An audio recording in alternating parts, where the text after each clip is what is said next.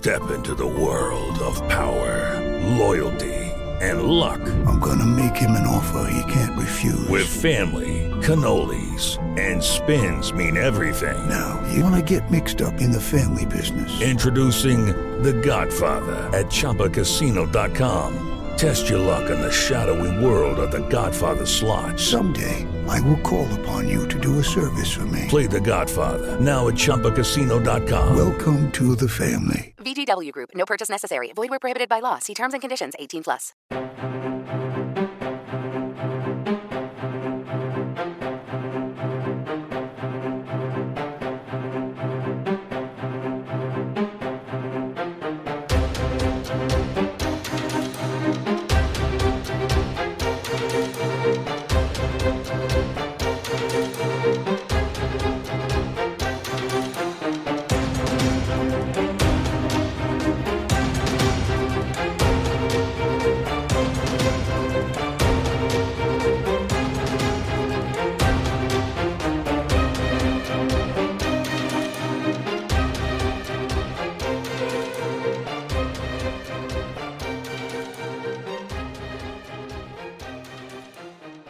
So, welcome to another edition of The Thought Police, slightly later than advertised this week because, you know, in these difficult times, as we always say, you know, you can never guarantee that people are going to be around at the same time every single week. I'm Mike Graham. Matt Kelly is with us as well. Matt, very good afternoon to you. Hello, mate. How are you doing? Yeah, not bad at all. How's life up in the wilds of Norwich? It's very pleasant. Always lovely in Norfolk. I'm just looking at at a beautifully fat pheasant ambling across the lawn. Oh, nice. I presume I think you would have been shot by now under any other circumstances. So all the grouse and the pheasants are all having a reprieve from the lead bullets winging their way. Yeah, do you know, when I first moved into the house in Sussex that we've been in now for a few years, they used to do a shoot there on the farm, like every 2 weeks. And all these characters would turn up in sort of Land Rovers with dogs and things. And the first thing that happened was this guy's Labrador came charging through into the back garden of the house that we had and sort of ran around in circles for a bit and then did a massive dump on the lawn. And the guy didn't even think to come and clear it up.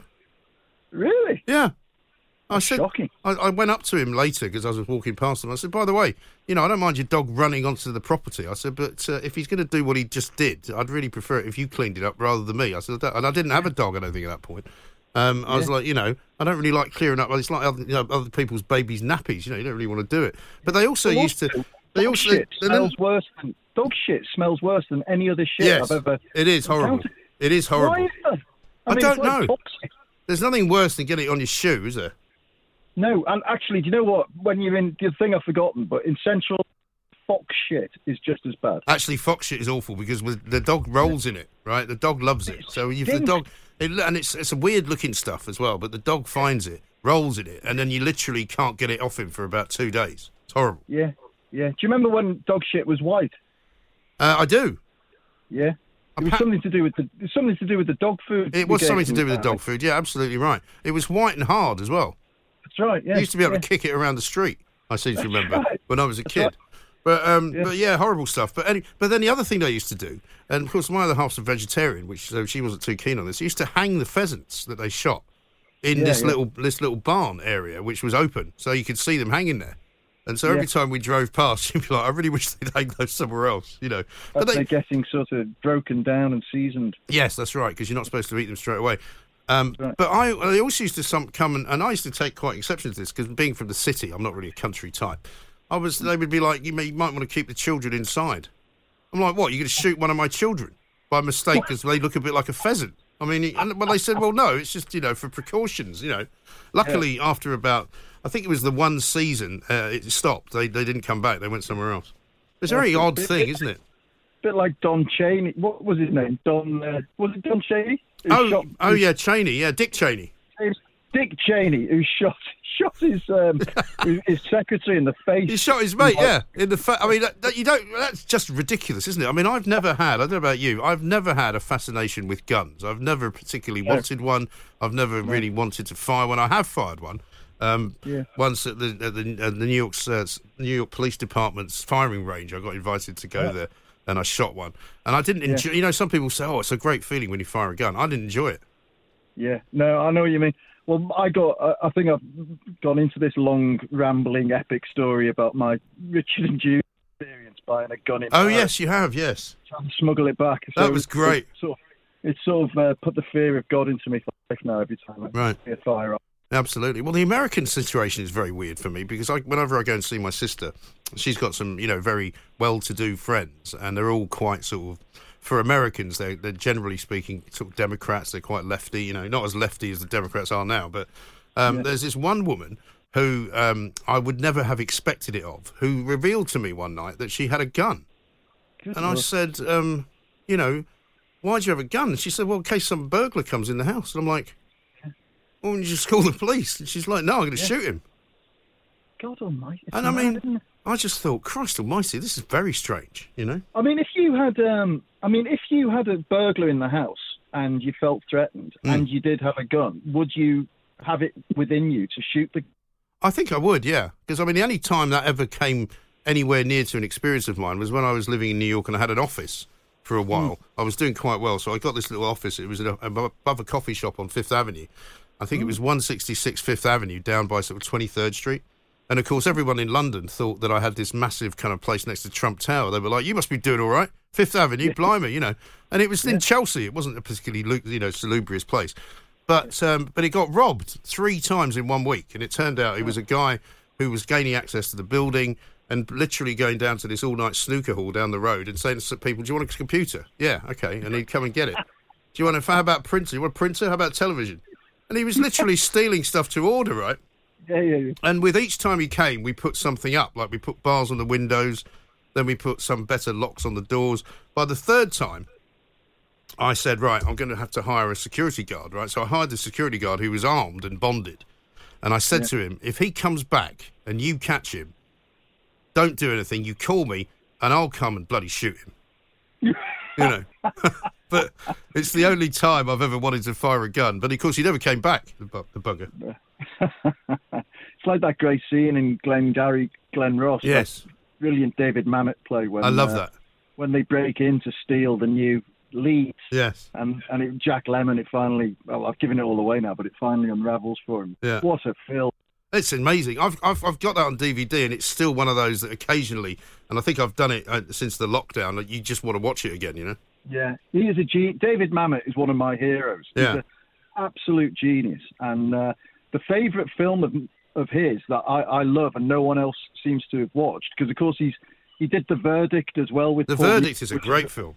Staggeringly good film. Yeah. But there's a great film called American Buffalo, which starring Dustin Hoffman and a sort of low-life thieves in New York. And they're trying to steal back a very rare coin called an American Buffalo. Oh, wow. No, I've never heard of that. It's fantastic. It's quite hard to get, but if you can find it on Netflix, I don't think it's on Netflix, but Amazon or whatever like that. Might be on Amazon, yeah. It's a great, great film. It's one of those great films that began life as a play, and you can always tell them they're quite limited characters. Yes. The dialogue is fantastic. Usually happens in one location, and they make a film of it, and it is absolutely outstanding. American Buffalo. I shall check that out. Do you know what's amazing is we've been talking for about sort of not far off 7 or 8 minutes, and maybe longer actually, and we haven't mentioned the old situation. Yeah, I know. Well, it's going to be with us forever. Well, do you know, I've just read a piece by it's come out of Europe. Somebody from the World Health Organization saying prepare for a more deadly wave of coronavirus in the winter in Europe.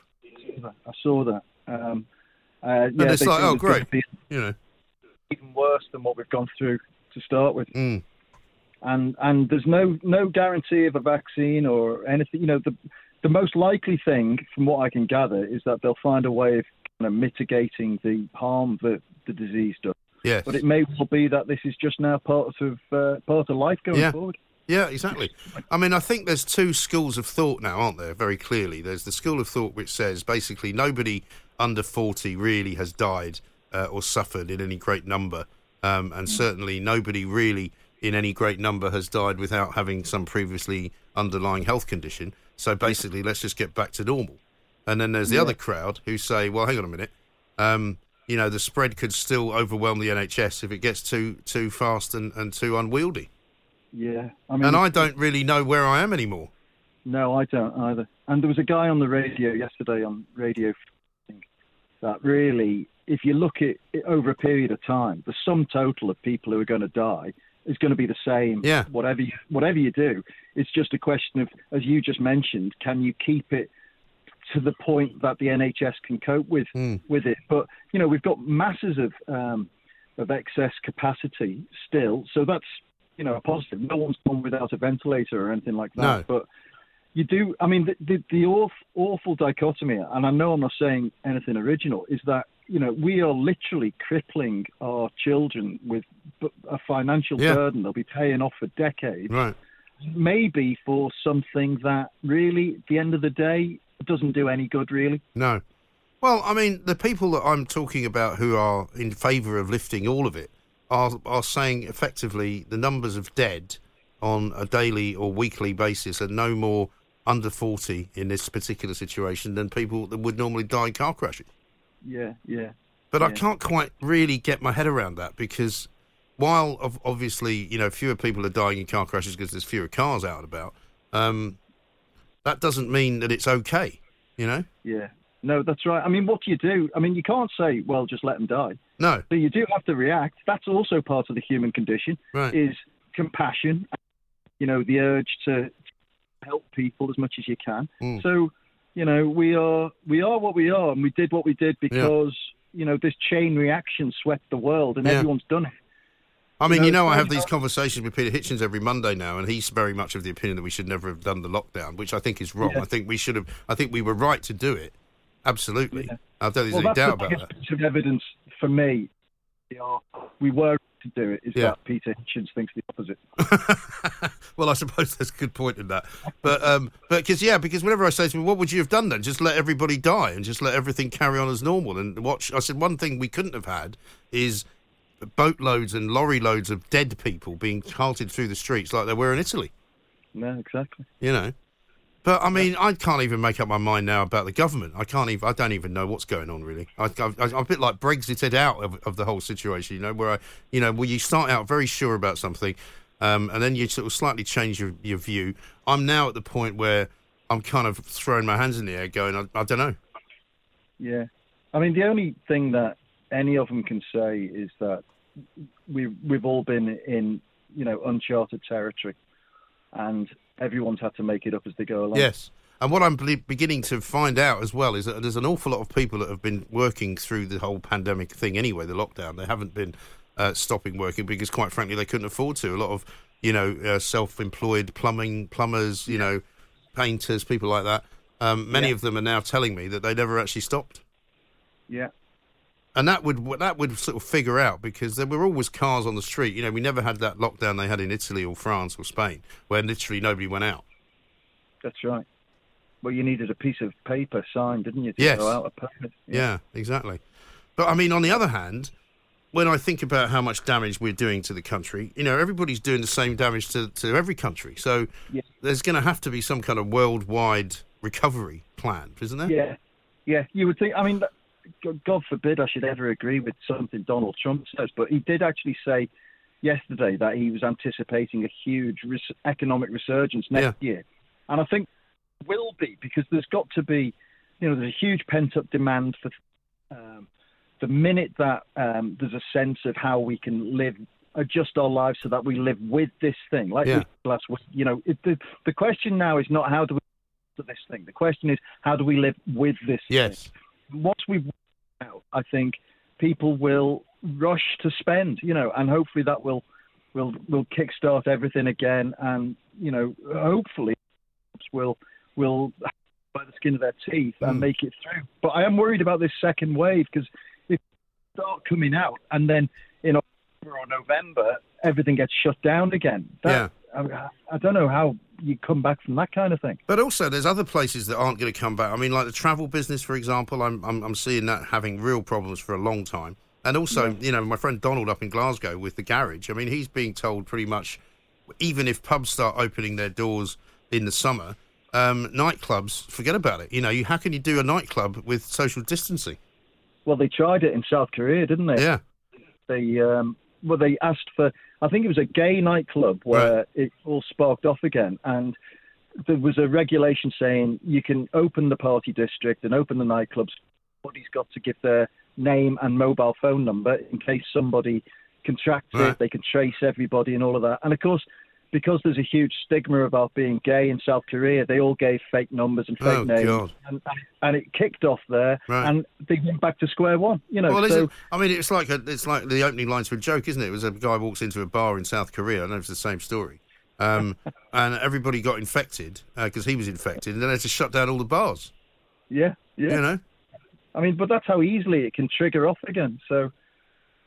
Oh God! If you think about it too much, it just makes you a bit depressed, I'm afraid. I think that's the case, isn't it? Well, we've both been very fortunate, I suppose, because we've been able to work through it, and I'm very grateful for that. And I haven't had to do it from home either, which means I get to go out, which has kept my sanity. Because I think if I was working from my house, my flat, I'd be going crazy, because I have been going a bit stir crazy at the weekends, because it's just very, very difficult to occupy yourself with any, great, the highlight of the day is going to the local Waitrose, Yeah. The people I feel really sorry for are single parents in flat with 2 or 3 kids. Christ only knows how they've managed to get through it, because these places are, it gets like a pressure cooker inside the house when you've got kids and everyone's going flaky, and the arguments. And I think, this spike in domestic. I was talking to a copper yesterday, and he said that. Well, something that struck me as very, very odd thing to say, actually. He said the afternoon, the sort of morning shifts have been quite quiet, but the afternoon shifts have been very busy and can get quite tasty because of the domestic violence. Well, people start drinking, I guess, at lunchtime, do they? Yeah, and then he said that, and it's, of course, it's completely natural and understandable. And, of course, you're never going to excuse domestic violence of any form. No. But you can see how it happens when people are kettled up together. Yeah. And for such a long period of time, things just get out of control. It's yeah, totally. Terrible. No, it's absolutely right. I mean, even just being with the person that you're supposed to be with as part of your family unit, but as you know, being with them constantly is a much more difficult thing to do than to be with them in the way that you normally would be, which is just part-time, really, I remember Paul McCartney talking about Linda McCartney shortly after she died, and he said they had never spent, since they met, they had never spent a night apart. Right? Wow. And I thought, bloody hell, that sounds like absolute misery for me. I know. No, because actually, I mean, funnily enough for me, because I work and live in London on my own, I quite like that. There's part of me that really likes that. And as I told you before, whenever I've gone down before the whole all of this happened, and I would go down at the weekends. By the time Sunday night rolls around, they're all quite happy for me to get back to London. They've had enough. And also as a member of a family, you adopt a different persona. As a family member, you're on your own. You get a chance to sort of reclaim yourself a little bit. Oh, you do. And I mean, I'm still having conversations with people that I would never normally have done, because I would never talk to people that much. But now I find myself on the phone quite a bit. I mean, I was on the phone with my sister the other night because she texted me something. She said, I've got to go. This is how crazy the banking system is in America, right? She was trying to put a check. She was trying to move some money from one account to another. Both of the accounts used to be with a New York-based bank, right? I'm not going to say in case somebody's clever enough to work out how to do it, steal money from her. But one of the accounts somehow got bought by another bank, right?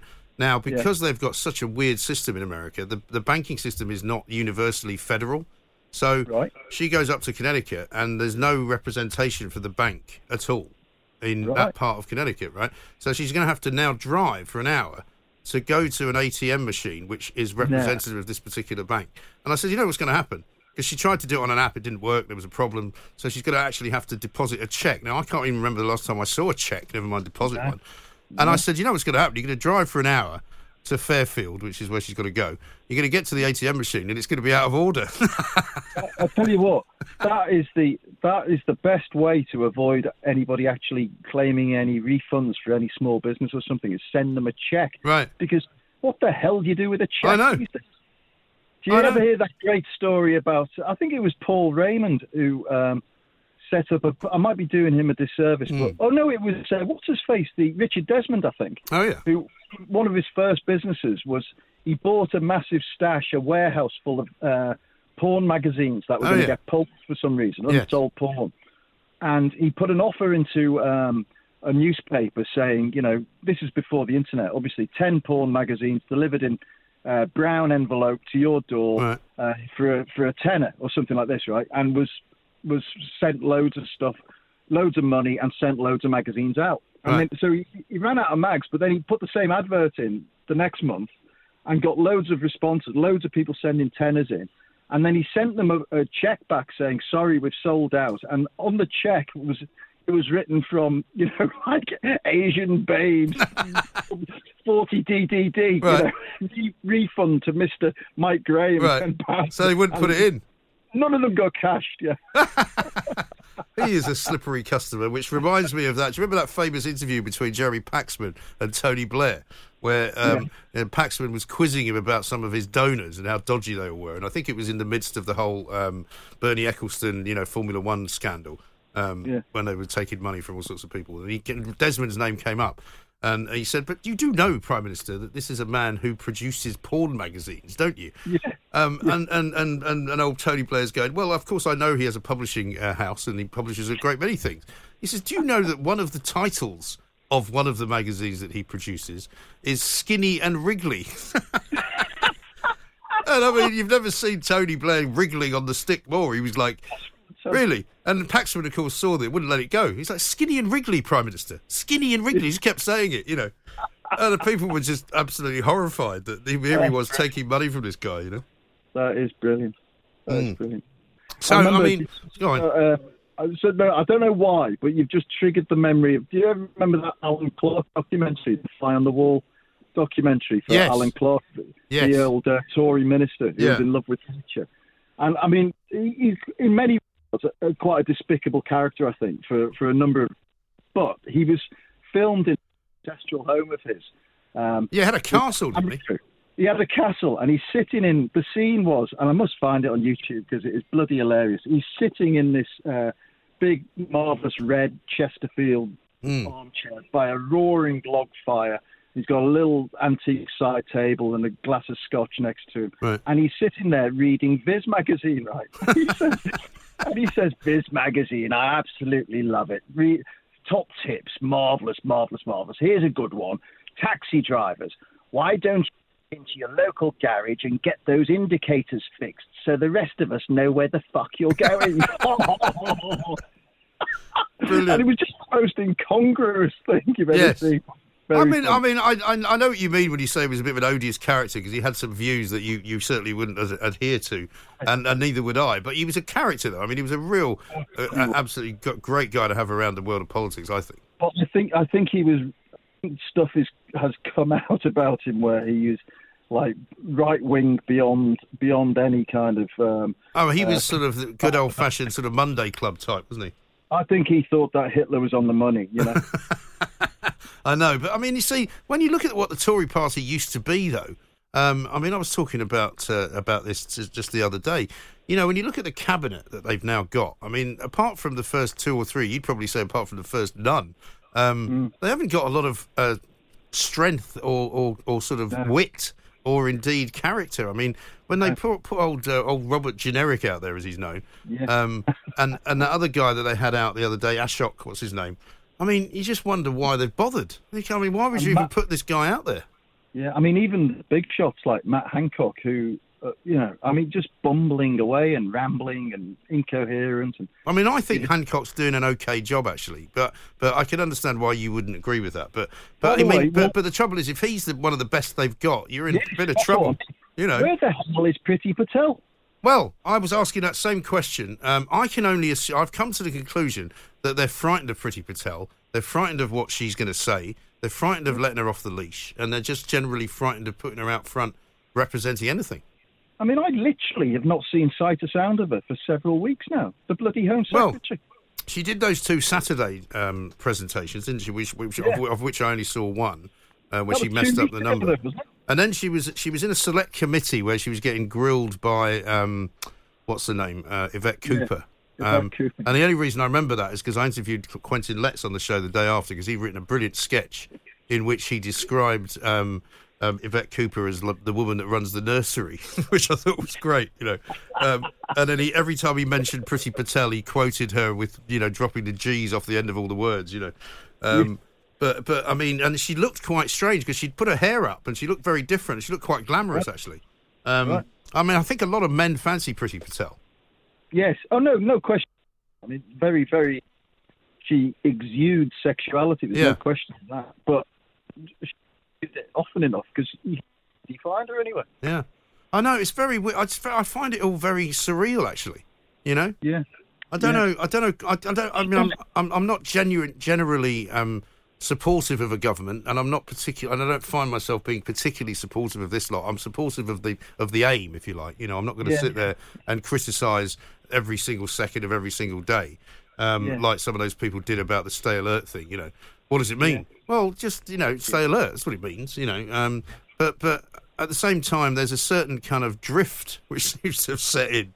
Yeah. Well, my problem with the stay alert thing was, I think it's always a good idea, I think, to ask yourself what's the opposite. Yeah. What are they asking you not to do? And stay at home. The opposite was don't go out. Stay alert. The opposite is what? Yeah, I know. Well, funnily enough, I was talking to a medical guy about this today, and he was sort of saying, actually, no, it wasn't him. It was Mark Wallace from Conservative Home. And he said, well, it's not a great idea to keep changing the slogan, because the problem with doing that is that you have to keep finding a new slogan. And as I said to him, if they find a new slogan for phase 3, which means stay alert becomes redundant, presumably people will then say, does this mean we have to stop being alert? Yeah, exactly. Exactly. Chill out. What's the next one? Yeah. Chill. Yeah, just don't worry about it, Yeah, relax. Yeah, take it easy. It's just... I don't know. But I mean, there are times... I mean, I've not been too depressed lately, but there are times when I wake up in the morning and I just think, I can't believe that I feel like this is now just normal. Yeah. I mean, are you going to be stuck up there for a while? Is there any chance of you coming back? Well, I think we'll have to at some point, obviously. But I think this thing about being able to drive to places now is helpful, although I'm not clear about whether it means, people like us who are lucky enough to have a couple of places. Yeah. And does that mean you can go back to London?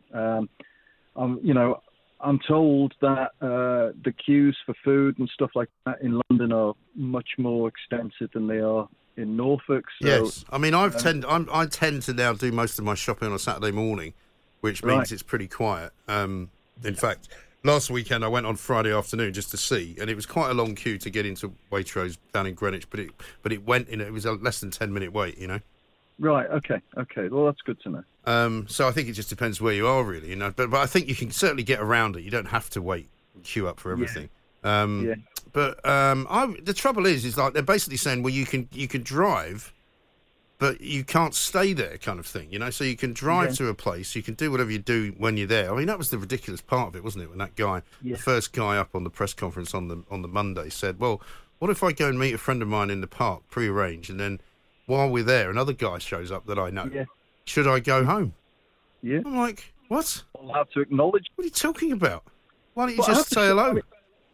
I mean, this is what I would say, Mike, and I think you'd probably agree with me, is that they've got to set some sort of rule, and it's very easy to say, oh, okay, then, what about this then? You know, and of course, this is where you've got to demonstrate some sort of goodwill to the intent of what the government's trying to do. Yes. And say, okay, I get it. Right. And I'm going to be sensible about it. Right. And I think they are actively trying not to be specific, because if they're specific, people then go, oh, so I can't do this thing because you said I can only do that. Yeah. Well, relying on common sense is a route to disaster. Well, because so few people have got any. Exactly. I know. That does worry me. But my favourite was Wales, and this whole kind of Scotland, Wales, Northern Ireland thing. I love the fact that somebody said, so basically, Scotland, Wales, Northern Ireland are not going out. It's a bit like a World Cup, isn't it? But, the idea that they're all sort of huddling together because they all agree that it's the right thing to do is so ridiculous. And the bloke in Wales, whose name I keep forgetting, Wakeford or something like that, after telling everyone they have to stay at home, then the next day opens golf courses. So you're going, All right. So we can't go out, but you've just opened a golf course. What have you done that for? You know. And that's the kind of golf I would like, is golf that you had to play on your own. That's fine. Do you know, I used to do a lot of that in Scotland. One of the things I loved about living up in Scotland was that I could take off, sort of eat sometimes in the morning, sometimes in the afternoon, and drive over to, say, you know, Gillen, or drive down to Turnberry, play quick 18 holes in a couple of hours, and then go to work. It was fantastic. No. You know. Golf. Did you see Lineker talking about the time he played golf with Michael Jordan? No. The basketball great. Jordan was a great... Have you watched that Chicago Bulls thing? First two. It's fantastic, yeah. isn't it? Well, it's really good. But I'll tell you what, he became a massive gambler. Well, he was always a gambler, but a massive golfing gambler. He used to play for like $1 million. This is exactly the story, right? So Gary Lineker gets this call. I think it was Sunningdale, right? And where Lineker's a member. And he gets the call from his agent or Jordan's agent or someone saying, look, Michael Jordan's in the UK, wants to play Sunningdale. He's got two mates with him. Right. Do you know how we can get him in? And he wants to play on a Sunday, and you can't play without a member on a Sunday. Right. So Gary Lineker says, well, I'll play with him, of course. Right. So he gets a phone call the night before. The guy says, it's now, there's 6 of them now. And there's Michael Jordan, 4 professional basketball players, Bill L. Jackson, right? Hey, he's a big golfer. I nearly played golf with him, but that's another story. Right, so he says, right, I'll try my mate. And I think his name was Queenie, who was a European tour golfer, right? He says, play, right? So they've got members to play 2 rounds of golf. And he gets there, and this fella, Queenie, Lineker's mate, says to Jordan, so do you fancy a bet on this, Michael? Right. And Jordan says, like a flash, says, sure do, son, yeah, whatever you like. And this guy, Queenie, says, how much would you like to wager? Right. And Jordan says, whatever makes you uncomfortable, man. And Lineker said, Mr. Jordan has just won the day. Right, Jesus. I remember reading stories. He used to play with Tiger Woods. He was that good as well. He was like a single handicap player. Wow. And he used to play for sort of, you know, you'd be talking about playing for sort of $100,000 a hole or something ridiculous. My God. You know? What a that is. That's on Netflix if anyone's interested. It's absolutely fabulous. Oh, yeah, it is. It really is. It's called Last Dance. Sorry, I missed that last bit. It's called The Last Dance. Yes, it is. And funnily enough, I lived in America when that team was that team, and they were the sort of the glamour team they were the LA Lakers of their time, you know, and Michael Jordan was just incredible. And he was also really responsible for the first ever kind of massive sale of sneakers, you know, of trainers, because Air Jordans were the thing that every kid in America wanted to have. Right, that's right. Amazing. Well, amazing. Very good, man. Well, listen, I think your line is starting to break up a bit now, so it's probably a good time to knock it on the head. But listen, good man. Thank you to everyone for listening. Sorry it's a bit late this week, but we'll try and see you next week a bit earlier on. See you next week. See you guys.